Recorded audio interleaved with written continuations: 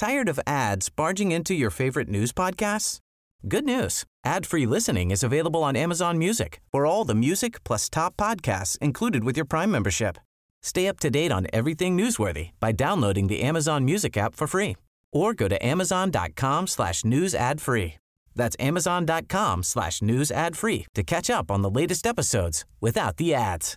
Hey, I'm Ryan Reynolds. At Mint Mobile, we like to do the opposite of what Big Wireless does. They charge you a lot, we charge you a little.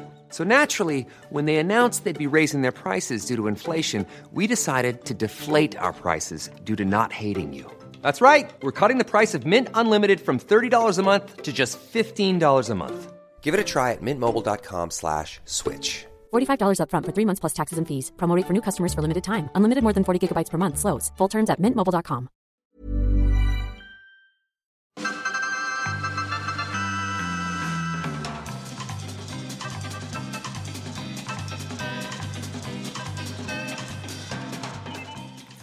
Hej allihopa och jättevälkomna till Vetenskapspodden Forskaren och jag. Jag heter Magnus Erlandsson och i det här avsnittet pratar jag med Anne Nilsson, docent i industriell näringslära på institutionen livsmedelsteknik vid Lunds tekniska högskola och verksam inom Anti-Diabetic Food Center.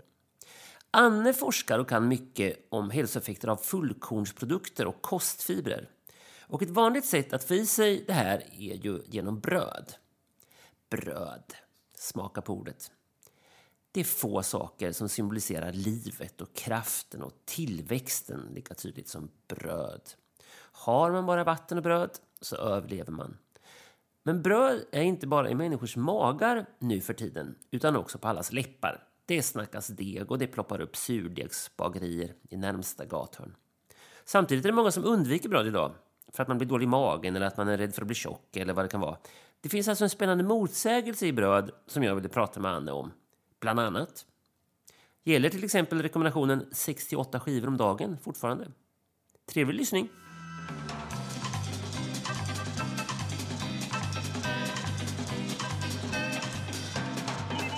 Då så tycker jag att vi börjar. Så välkommen Anne. Tack så mycket. Anne Nilsson. Ja. Du, vad åt du till frukost i morse? Vad jag åt till frukost är kanske inte riktigt så relevant. Jo, jag tycker att det är jätteintressant. Ja, vi är ju olika och jag vet precis hur man bör äta och jag brukar försöka leva som jag lär. Men ibland blir det inte riktigt så. Men vad blev det då? Jag går upp så väldigt tidigt så att jag får äta frukost när jag kommer till jobb istället. Aha. Och då försöker jag faktiskt att äta, eller jag äter nästan uteslutande på vardagarna i varje fall, riktigt grovt bröd. Fullkornsbröd. Gärna med mycket hela kärnor i, så intakt som möjligt. Men på helgerna ska jag säga då kan man fästa till det lite och kanske köpa en fralla. Men för du och jag kommer ju prata en del om bröd här nu. Ja. Och det var därför jag ställde frågan. För jag tänkte att om du lever som du lär, om du har dragit lärdom av din forskning. Och det verkar du som du har gjort i alla fall. Det har jag gjort. Du är ju verksam vid Anti-Diabetic Food Center, eller hur? Ja. Och om du bara kort ska förklara för lyssnarna vad det är för uppdrag och vad är det ni sysslar med där? Det hör man ju nästan på namnet, Anti-Diabetic Food Center. Vi vill förebygga typ 2-diabetes med livsmedel. Så vi jobbar med prevention. Och centret har funnits snart i 10 år. Det var ett 10-årsprojekt så det håller på det tar slut. Och i detta centret så har vi, jag tror det är upp till 50 olika forskare som har deltagit. Och det är inte bara forskarna, det är Lunds universitet men även Region Skåne har varit en part. Och vi har även Vinnova, Innovationsverket i Sverige, som stöttar och ett flertal industrier. Och syftet är att det ska komma ut nya innovativa livsmedel med antidiabetisk effekt. Ja. Och då jobbar vi till exempel väldigt mycket med hur man kan modulera tarmflorasammansättningen. Vi jobbar med prebiotika, kallar vi det för. Det är speciella kostfiber som påverkar tarmfloran på ett alldeles speciellt sätt. Vi jobbar delvis med probiotika.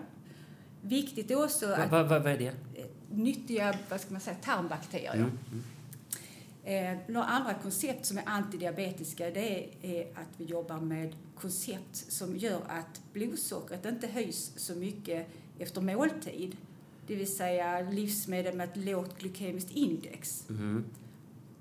Och vi jobbar med andra bioaktiva substrat, till exempel polyfenoler, som både är antiinflammatoriska och antioxidativa. Nu blev det lite svårt. Men vi jobbar med olika koncept som på olika sätt har en hälsosam effekt i förhållande till förebygga både fetma, som är jätteviktigt, och typ 2-diabetes. Just det. Det är en sak som du skriver här, det är att ni jobbar med effekter av fullkornsprodukter och effekter av kostfiber. Och att de senaste åren har ni upptäckt att tarmflorasammansättning kan vara inblandad i reglering av ämnesomsättning och aptit. Ja, men och det tycker jag vi skulle prata om. För det tror jag alla kan liksom relatera till. Hur det här med fiber och tarmflorasammansättning kan påverka ämnesomsättning och aptit. Det blir väldigt konkret, eller hur? Så kan du det är så spännande. Så kan du förklara det på ett så enkelt sätt som möjligt för vad ni har kommit fram till där? Ja, det kan jag göra. Tarmflora sätts allt mer i samband med utveckling av olika sjukdomar som till exempel diabetes och även utveckling av fetma och ökad inflammationsgrad i kroppen som man sätter i samband med hjärt-kärlsjukdom till exempel. Och det är viktigt att ge näring till de nyttiga bakterierna i tarmfloran, i tarmen. Och det kan man göra genom att ge olika kostfiber. Och då har vi undersökt till exempel kornslaget korn och kornslaget råg och ser att kostfibersammansättningen i de cerealerna är väldigt gynnsamma för tarmflorans sammansättning. Och det vi ser, det är att när försökspersoner som är friska i våra studier kommer till oss och de får en måltid med till exempel bröd som vi pratade om innan, som består av mycket korn. Det ska helst vara hela kokta kornkärnor eller råg. De äter sin testprodukt på kvällen och så kommer de till oss nästa dag. Och det vi ser då, nästa dag, så ser vi att de har förbättrat sin glukostolerans till exempel, vilket är jätteviktigt. Vi ser också att de blir mer mätta dagen efter. De har ätit korn på kvällen. Och så ser vi att de förbättrar olika riskmarkörer i blodet. Vad är riskmarkör? Det är, vi kan mäta olika ämnen i kroppen så vi kan se att de har en minskad olika markörer för utveckling av sjukdom. Till exempel inflammationsmarkörer. Vi ser också att de har en ökad koncentration av tarmhormoner. Väldigt viktiga tarmhormoner som är inblandade både i mättnad och metabol reglering. Alltså reglering av ämnesomsättningen. Och de tarmhormonerna, de frisätts när du har ätit de här fibrerna på grund av att tarmbakterierna de producerar vissa ämnen, fettsyror, som stimulerar till frisättning av de här hormonerna. Och de hjälper dig att hålla din ämnesomsättning i balans. Ja, och sen hur går kopplingen från ämnesomsättning till aptit sen då? De här tarmhormonerna som jag pratar om, de påverkar också din aptit. Så du känner dig mättare och du känner dig, vi pratar oftast om 3 olika aptitvariabler: mättnad, hunger och viljan att äta. Och alla de påverkas på så sätt så att du faktiskt äter mindre. Vi har också mätt i energiintaget dagen efter man har ätit korn eller råg på kvällen. Och man har faktiskt valt att man väljer att äta mindre. Ja. Vilket är väldigt bra när man vill förebygga fetma. Just det. Det vi pratar mycket om i Anti-Diabetic Food Center, det är att vi ska förebygga något som heter metabolt syndrom. Och metabolt syndrom, det är ett kluster av olika symptom som när man har många av de här symptomen så ökar det risken för typ 2-diabetes och hjärt-kärlsjukdom. Och viktiga symptom, det är till exempel att du reglerar ditt blodsocker på ett dåligt sätt. Nu pratar du om diabetes 2, men kan man säga att de här det ni kommit fram till, de här resultaten ändå är applicerbara på på friska människor. Absolut. Så det är inte så här, så vi pratar inte bara om att det är de sjuka som ska ta hänsyn till det här, utan det här är någonting som alla kan ta till sig. Ja, vi jobbar som sagt med prevention. Och när man har metabola syndromet och innan det har gått så långt, det är liksom ett förstadie till diabetes. Och vi jobbar med att försöka att förebygga faktorerna i metabola syndromet. Som både innebär, som jag sa, blodsockret reglerar man dåligt, man kan ha högt blodtryck, man har fel på sina blodfetter, man har en förhöjd inflammationsgrad i kroppen. Alla de ihop, om man har några av de här, så ökar risk för diabetes typ 2. Så jobbar med att försöka minska de här riskfaktorerna. Jag förstår. Och väldigt intressant vad man har sett, som vi också arbetar med, det är att man har sett att har man typ 2-diabetes så ökar också risken för att få demenssjukdomar som Alzheimers disease. Och vi kan se även på våra friska försökspersoner, om vi delar upp dem i 2 grupper, de har alla en normal glukostolerans. Men om vi delar upp dem i 2 grupper med de som reglerar sitt blodsocker lite bättre och de som reglerar sitt blodsocker lite sämre, så ser vi när vi gör kognitiva tester, när vi testar försökspersonernas minnesförmåga, att de som har lite bättre förmåga att reglera sitt blodsocker presterar lite bättre.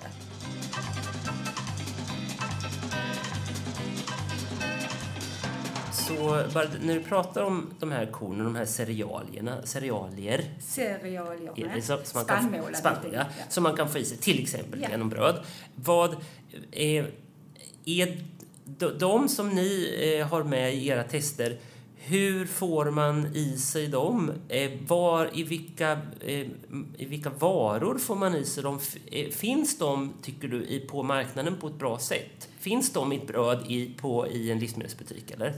Det var hela syftet med Antidiabetes Food Center, att man skulle kunna öka just sådana här produkter som är antidiabetiska.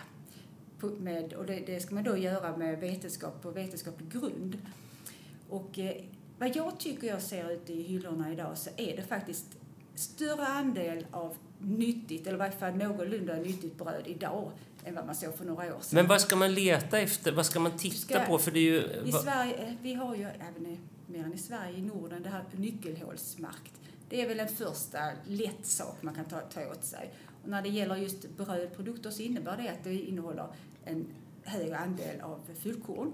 Det är bra. Men när du själv tittar på brödet så ska du se, för fullkorn innebär inte bara att det är intakta kärnor, som jag värnar så om kokta intakta kärnor. För de kokta kärnorna innehåller mer fiber än om du maler kärnorna. Så fiberinnehållet blir högre och kombinationen på de olika fibrerna bättre och bättre näring för dina tarmbakterier, nyttiga tarmbakterier. Och strukturen är så intakt som möjligt. Så rent mjöl ska man undvika. Ja, jag släpper det där med bröd nu, men så går vi vidare med det där som du påbörjade om att ni, som är, tycker jag, oerhört intressant, är att ni har undersökt kopplingen mellan mat och minne och kognitiv förmåga. Och att ni vet att den metabola hälsan hänger samman med kognitiv förmåga. Förklara hur. Hjärnan är ju en del av kroppen, och när du blir, till exempel när det gäller det här metabola syndromet och typ 2-diabetes, så blir du insulinresistens. Först ska jag säga den exakta kopplingen, den kan jag naturligtvis inte svara på, för det kan ingen, men man får en ökad insulinresistens. Det kan påverka hjärnan väldigt negativt, för insulinsignalering i hjärnan är viktig för minnesfunktioner. Man får också en ökad inflammationsgrad i hela kroppen. Om man är metabolt om man på något sätt har en metabol ohälsa, så höjs inflammationsgraden, och det gör det även i hjärnan, och det påverkar hjärnan på ett negativt sätt. När man äter nyttigt, så förutom att sänka inflammationsgraden och öka insulinkänsligheten, som är bra också då för hjärnan, så kan det bildas mer av, jag pratade om tarmhormonerna innan, de påverkar och skyddar faktiskt hjärnan. Så det är en koppling, vi kallar det för gut-brain axis, där är en koppling mellan tarmen och hjärnan på ett gynnsamt sätt. Även andra molekyler och faktorer bildas i ökad mängd som faktiskt påverkar hjärnan om du äter till exempel mycket fullkorn. Och BDNF är en sån molekyl då, faktor. Så där bildas, i och med att man äter på ett visst sätt så kan man också gynnsamt påverka inte bara hjärnan genom att förbättra ämnesomsättning men också att öka till exempel hormoner och andra ämnen som är direkt skyddande för hjärnan. Och när det gäller intag av, då pratar vi bara fullkorn, för jag har jobbat väldigt mycket med fullkorn och kostfiber. Men om vi tittar på en sån sak som nyttig sammansättning på fettkvaliteten och vi pratar om fleromättade fetter. Vi pratar speciellt om fetter från fisk. De allra längsta omega-3-fettsyrorna, DHA och EPA. Så har man sett en direkt koppling också till att folk som har ätit mycket fisk i hela sitt liv, de har en ökad chans för att få en hälsosam ålderdom så att säga. De har en mindre risk för att få Alzheimers till exempel och hjärt-kärlsjukdom. Och fettsyrorna sätter sig faktiskt direkt, om vi pratar om effekter som du ville, så de blir direkt fettsyrorna, de här långa från fisken, de bygger upp membran i cellerna på nervsystemet. Så de är en direkt koppling. Jaha, det vet man, det är intressant. Ja. Men där vill ni också undersöka om det fanns en koppling just mellan intag av det här och minne och kognition, eller hur? Precis, och vår frågeställning, den är i antidiabetic food, det är inte bara att titta minnet utan se hur ämnesomsättningen och minnet, vilket samband där är där. Så kan vi förbättra ämnesomsättningen, förbättra glukostoleransen till exempel, så brukar vi också kunna förbättra minnesfunktionerna. Så det är den kopplingen vi är ute efter.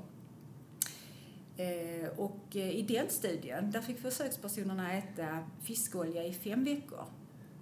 Det låter inte gott. Nej, men de fick ta det i kapslar. Ja. Jag förespråkar inte att ta kapslar, utan jag vill ju att folk ska äta fisk. Men det är ett sätt att veta att alla försökspersoner får i sig. Ja, precis. Men det är inte så att man måste ta kapslar för att få i sig adekvat mängd. Man kan, det är bara för att ni ska ha koll på det. Äter man vanligt så får man också i sig det. Äter man fisk 2-3 gånger i veckan, en portion lax eller makrill, en burk makrill eller så, innehåller ganska mycket omega-3 fettsyror faktiskt i mängder som är säkerligen effektiva för i förebyggande syfte. Och det vi såg, och det man har sett innan, det är ju att omega-3 fiskfetter då, att de har antiinflammatorisk effekt, vilket som kan vara en orsak till att det påverkar minnet på ett bra sätt. Och även att kan sänka blodtrycket och på olika sätt sänka faktorer som minskar risk för hjärt-kärlsjukdom. Man har också sett kopplat det till bättre minne, så sagt. Men för mig är det här med minnet och det som känns är lite nytt. För det här med hjärt- och kärlsjukdomar har man hört förut. Men kan man säga att det här är ni någonting på spåren här som andra inte har tittat på så mycket? Eller är det många som tittar på det här? Det vi har sett... Man har ju inte gjort så mycket studier med friska försökspersoner. Det intressanta här, det är ju att även friska försökspersoner kan bli ännu friskare, så att säga. Och i längden innebär det preventiva effekter. Ja, just det. Så vi har sett efter 5 veckor så friska försökspersoner utan någon som helst svårighet med demenssjukdom och så, de förbättrar signifikant sitt arbetsminneskapacitet. Och det tycker vi var fantastiskt. Ja, för det tror jag att man kan ta till sig som lyssnar, att det här handlar inte bara om att mota eller bota, utan också att höja den förmåga man har. Så att man ska tänka på man kan skruva upp sin förmåga generellt. Precis. Öka sin egen individuella kapacitet helt enkelt. Alla har vi vår kanske maxkapacitet, men alla vill ju nå upp till sin maxkapacitet. Och det kan man på ett lättare sätt göra om man äter rätt.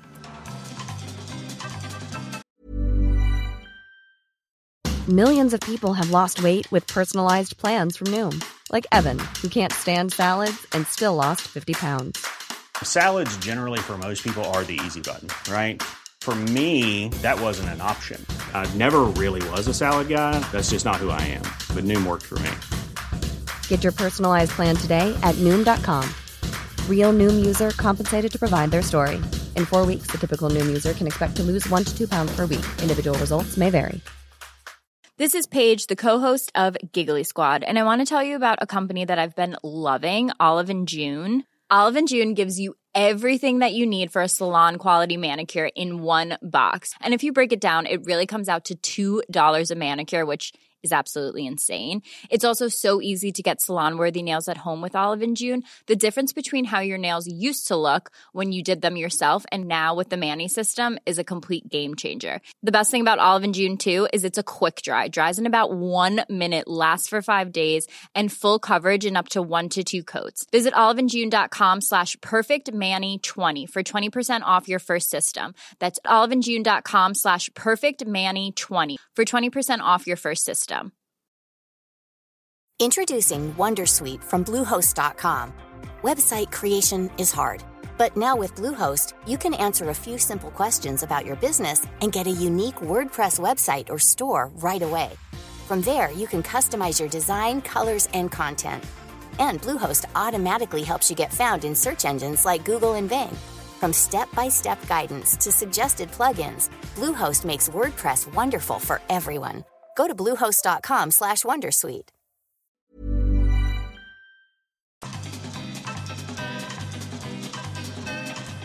Ja, just det, jag håller med. Så fisk och fullkornsbröd är bra, men det är inte så att de är unika på något sätt.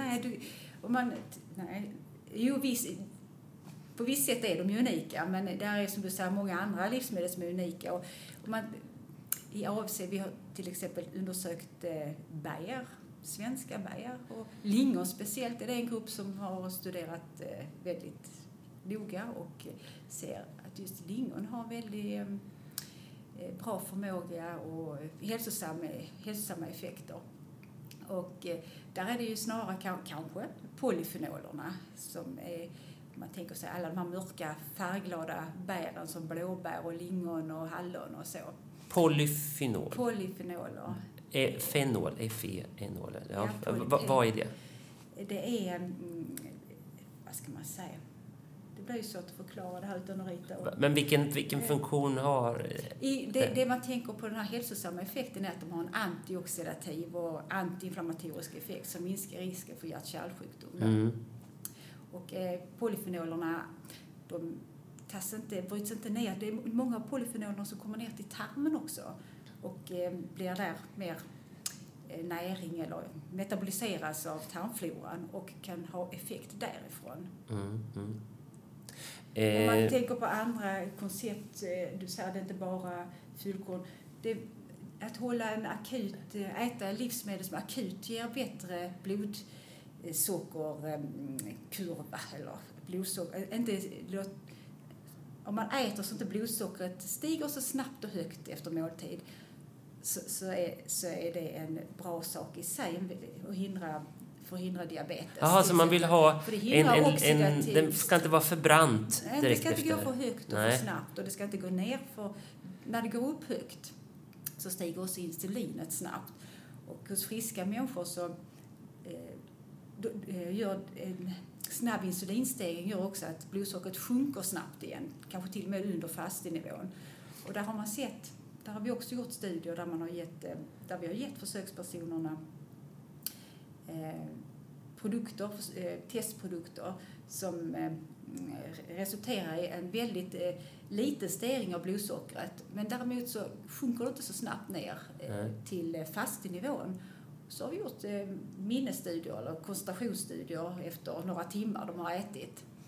Och där ser vi också att de presterar bättre på de här testerna när inte blodsockret har varit så skyhögt och sen sjunker direkt. Utan man tror att man får en bättre insulinkänslighet där efter några timmar, vilket är bra för hjärnan. Så att även akut kan man påverka sina minnesfunktioner faktiskt genom att äta på ett rätt smart sätt. När vi är inne på det här med insulin så jag skulle vilja prata lite mer om diabetes. Jag hittade här på Antidiabetic Food Center en vision. Jag tror det var där. På engelska står det så här: The increasing global epidemic of diabetes and obesity, det är fetma va? Fetma. Is one of the most dangerous threats of sustainability and growth in the future society. Det är ganska allvarliga ord. Hur illa är det egentligen ställt med läget idag i Sverige och världen med diabetes? Och varför är det ökande? Det har ju faktiskt fördubblat på bara de senaste åren. Är det en fördubbling? Och, oj, de senaste åren? Ja, senaste 20 åren kanske. Ja. Nej, okay. Men det är alarmerande ändå. Det är alarmerande. Om man ser globalt så är det ungefär kanske 8-9% av befolkningen som är feta eller har diabetes typ 2. Och du menar för 20 år sedan var det typ 4-5 då? Eller något sånt? Idag, även i länder som man inte förknippar med övervikt. Övervikten är ju en stor bidragande orsak och det är den som ökar liksom explosionsartat. Övervikt och fetma. Så kopplingen är normalt sett den anledningen till ökningen är att man blir fet och då får man diabetes. Majoriteten av personer med typ 2-diabetes har övervikt eller fetma och det är en starkt bidragande orsak till utveckla typ 2-diabetes. Och som sagt, länder som man för några år sedan inte förknippade alls med övervikt och fetma, typ Kina till exempel och Indonesien och vad har vi mer? I varje fall länder som man förr i tiden inte liksom förknippade med övervikt. De har stora problem idag. Mm. Och det är en bidragande orsak till den globala ökningen har gått så snabbt nu. Och det är ju ett stort lidande och en ökad risk att dö i förtid, men det är också en jättestor samhällskostnad som vi inte kanske kommer att klara av i framtiden och ta hand om alla. Vi måste jobba med prevention för att klara detta. Men vad säger man, har vi det för bra idag eller är vi bara korkade eller vad är det? Nej, men korkade, vi vet nog mycket väl de flesta av oss som man ska äta och det handlar inte bara om mat, det handlar naturligtvis om motion och andra livsstilsegenskaper. Det är ju en livsstilsrelaterad sjukdom och människan är ju utformad på det viset att har vi mat så äter vi och förr i tiden så hade man inte den tillgång. Vi har ju 24 timmar om dygnet tillgång till att gå och handla någonting och vi har bara några meter till en full kyl och man har väldigt mycket lättare för att få i sig för mycket kalorier samtidigt som man gör av med för lite kalorier. Så balansen är sned. Ja, jag vet. Jag gjorde för några år sedan ett reportage om områden där man blir väldigt gammal, där det är gott om så kallade 100-plussare. Alltså och det är lite svårt att säga vad det beror på exakt, men en generell grej man tror är ju att det är i områden där man inte har levt i lyx, men man har alltid haft som man har klarat sig. Man kanske plockat bär från skogen och man har fiskat och ätit lokalt så. Men inte så här, man har inte haft möjlighet att äta sig proppmätt, men man har ätit precis som man vill. Och då har man levt länge. Och det är liksom ett tecken på att med all den tillgången till mat vi har idag så är det kanske inte bra för oss. Nej, så kan det vara. Varje gång man äter så utsätter man kroppen för stress, oxidativ stress, som är negativt ur hälsosynpunkt. Så varje gång du stoppar i dig någonting, du höjer ditt blodsocker och kroppen reagerar med oxidativ stress, så påverkar alla celler i kroppen negativt. Hur förklarar man det rent biologiskt, att det är dåligt för oss att det blir en stress i kroppen när vi äter? Det låter motsägelsefullt. Ja, men det gör det ju. Det är klart vi måste äta, men vi ska försöka och äta livsmedel som håller oss mätta länge och det jobbar vi med. Man ska öka mättnadskänslan så man inte ska gå småäta och man ska minska hunger så man äter mindre och det handlar ju om energibalansen också. Så olika människor behöver ju olika mycket energi och olika åldrar behöver olika slags makronutrienter och jobba med och motverka fetma genom att äta mer produkter som håller dig mätt länge. Det är positiv sak som man faktiskt kan göra. Men det du säger, för det tycker jag är värt att upprepa, det är att det blir en oxidativ stress i kroppen vid varje tillfälle då man äter som på ett sätt är nedbrytande för kroppen. Så kan man faktiskt säga.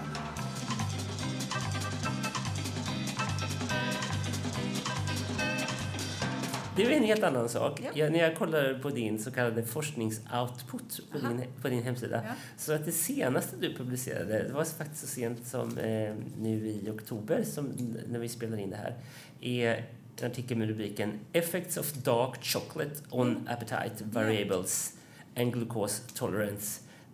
Det här, vad handlar det här om? Vad har ni kommit fram till för intressant om mörk choklad? Det vill man ju veta. Det är bara en del av studien som är publicerad där, det kommer mer. Så det är också lite opublicerad data där. Men man har ju alltid satt choklad i samband med att man blir glad och lite lycklig. Och Skakad lust säger man också, överlag. Precis, och choklad är en av de livsmedelsprodukter som innehåller allra mest av de här antioxidantiva polyfenolerna som jag pratar om. Och det är mycket, effekterna kommer säkerligen mycket av polyfenolerna i mörkt choklad. Nu pratar vi om mörkt choklad. Vi pratar inte om ljus choklad med bara fett i nästan och socker. Och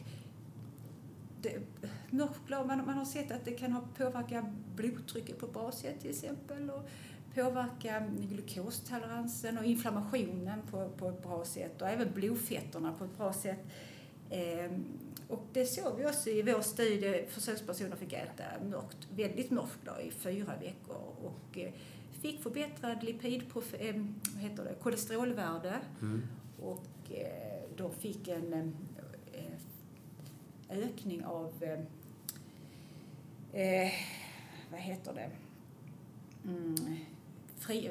kortkedjiga fettsyror i tarmen som är positivt för det har positiv effekt. Till exempel så kan man så hjälper kortkedjiga fettsyror till att frisätta de här hormonerna. Jag pratar om de här tarmhormonerna. Man har även sett andra effekter av kortkedjiga fettsyror som bildas av bakterierna när de metaboliserar. Även kan förbättra glukosregleringen till exempel. Men det vi såg var också att de faktiskt förbättrade sitt arbetsminne. De fick bättre minne. Nu är vi där igen. Nu hamnar vi där igen med arbetsminne. Och det är liksom kopplingen just med ämnesomsättning.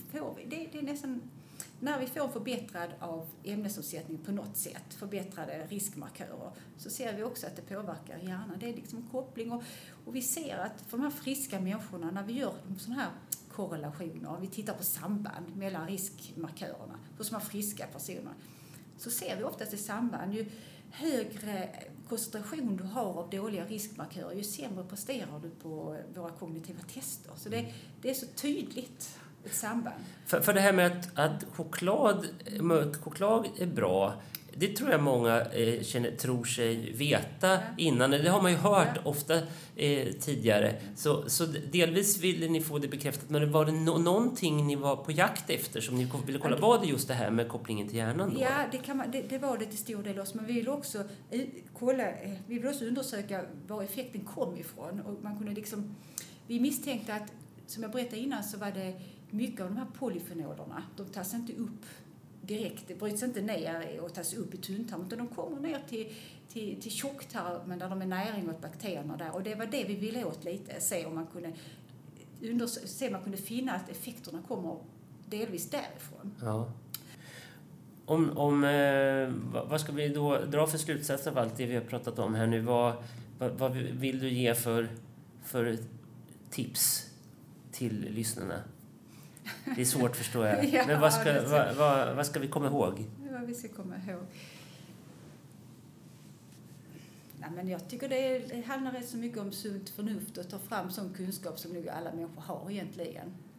Och att man ska faktiskt tänka på att varje dag räknas också, varje måltid. Och man kan alltid göra det lite bättre. Ja, det är ju en intressant fråga i sig, för jag tror att det vanliga är väl att man har hamnat i alla fall om jag går till mig själv, man har sina rätt vanligheter man har sina rutiner, sina måltidsritualer och att de kan vara väldigt svåra att ta sig ur trots att man vet att de inte är perfekta. Så Ja, och det är liksom aldrig för sent, det är också någonting man kan säga.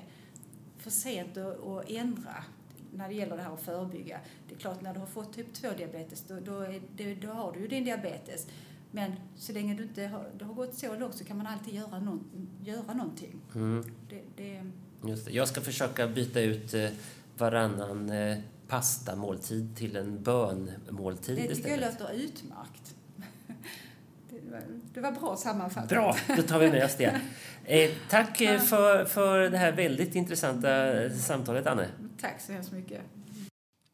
Och hej då alla ni som lyssnat på Forskarna och jag. Jag heter Magnus Erlandsson och forskaren idag var docenten och näringsforskaren Anne Nilsson. Till sist ett ord på vägen.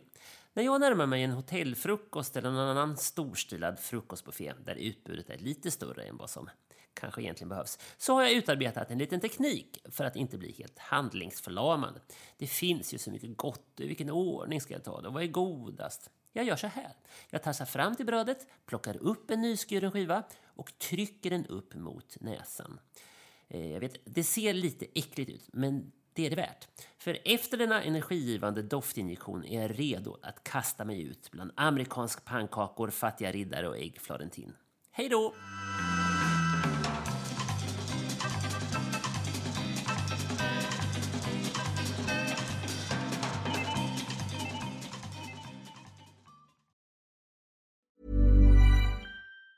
Tired of ads barging into your favorite news podcasts? Good news. Ad-free listening is available on Amazon Music for all the music plus top podcasts included with your Prime membership. Stay up to date on everything newsworthy by downloading the Amazon Music app for free or go to amazon.com/news ad free. That's amazon.com/news ad free to catch up on the latest episodes without the ads.